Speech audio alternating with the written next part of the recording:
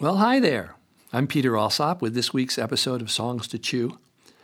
In my family of origin, we grew up with a lot of teasing and making fun of each other. Everyone in our family was fair game as a target.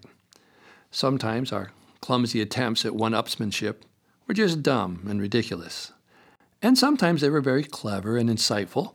We'd laugh so hard we'd start crying. But always mixed in, along with the fun, was that stuffed down, painful feeling that someone was being unkind or mean to us. We developed very thick skin. We tried to be clever and as funny as possible so we could be admired for our wit and cleverness. But it was almost always at someone else's expense, our victim. I was pretty good at it, but as I grew older and wiser, I learned that when I tried to make myself look good at someone else's expense, it really doesn't look all that good. And if we're paying attention, it doesn't feel all that good either. So for today's Song to Chew, I wanted to play a couple of short songs for us to chew on and take a look at how much of our mostly male-type humor has victims and how we can use humor instead to lift people and to raise consciousness. The first one we'll listen to is a song I wrote after a very difficult day of trying to find my way around Los Angeles. It's kind of a musical complaint to vent my frustrations with L.A. My victim. Here, from my first album, Peter Alsop, is the L.A. Freeway song. Have you ever lost your way while you were driving through L.A.? And did you notice all the places that you passed along the way? Just take the first initial of each turn you had to guess, and you will have a word which will describe Los Angeles. H is for the lovely Harbor Freeway. C for Century Boulevard, oops, too far. C is for that cloverleaf in Compton. Or was it for the cop who stopped my car? P will take you back to Pasadena. When W is for Westwood, where you want to be. Just put them all together, they spell. That's just about what L.A. means to me.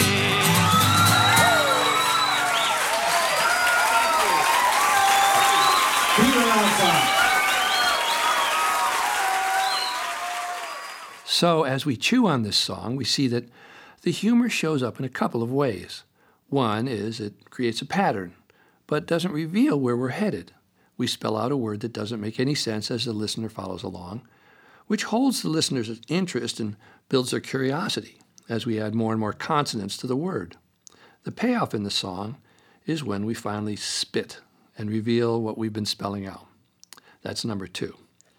When we all laugh because we recognize the sound that we're spelling really does sound sort of like spitting. Of course, I didn't really spit, but you get the idea. And as we all laugh, there's a warm sense of joining together because we get the joke. But this enjoyment at the cleverness of spelling out a word that we don't know still doesn't hide the fact that we're being critical and negative about someone or something in a kind of disgusting way. And that's number 3. Because we're not supposed to say critical things out loud in public about others' shortcomings. People laugh because we've just broken a social norm. We said something out loud that many people have thought or felt, but they were polite enough to keep it to themselves. We just let it fly. It's kind of freeing for them to see us do that, and they laugh as a relief. The fourth thing to notice is that the music was sweet and simple, and it sets up a different expectation than what we get at the somewhat harsh and critical message at the end of the song. That, too, adds to the fun because it helped mask the surprise.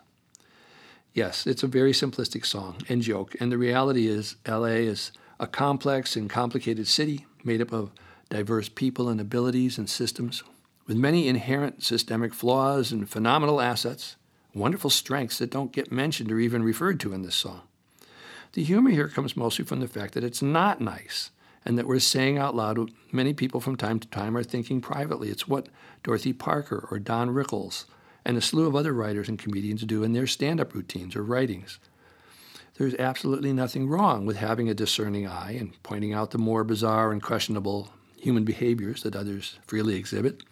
But when we learn to see the world through negative and critical eyeglasses, it makes it extremely difficult, if not impossible, for us to not use those eyeglasses on ourselves.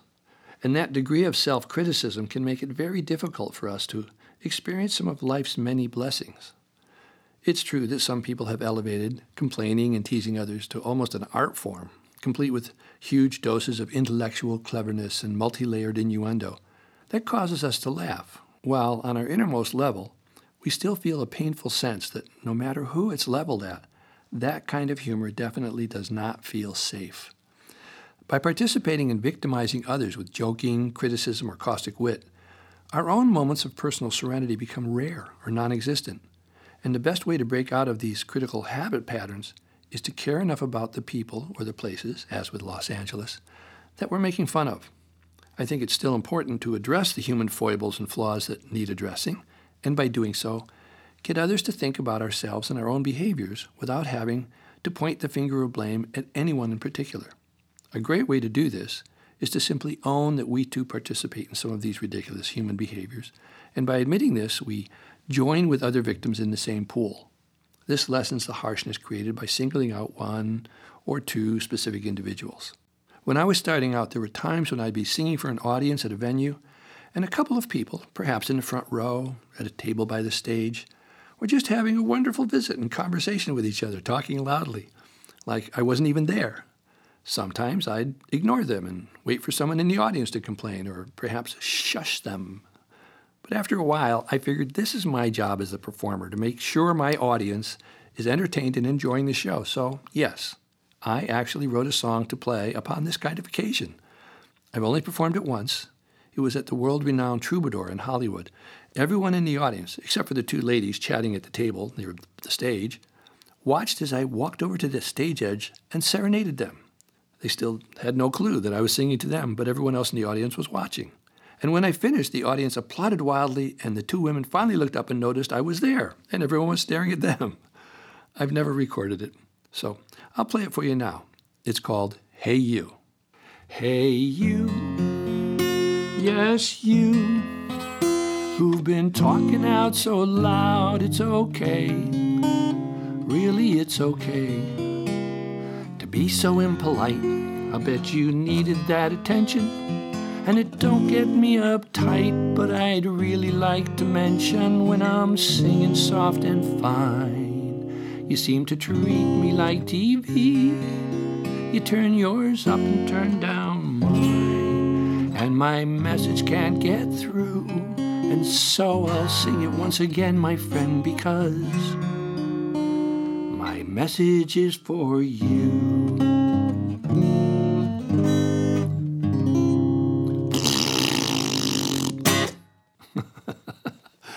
Yeah, that song is so stupid and wonderful, both at the same time. Sticking out our tongue and giving the raspberry is such a very human and juvenile way of responding to something we don't like. I love it. We simultaneously gain perspective and revenge and let go of our serious critical state of mind, blowing off steam and laughing after a good wet raspberry. Humor. Okay, I'm Peter Alsop. Thanks for stopping by. I'll see you next week with another song to chew. Bye for now.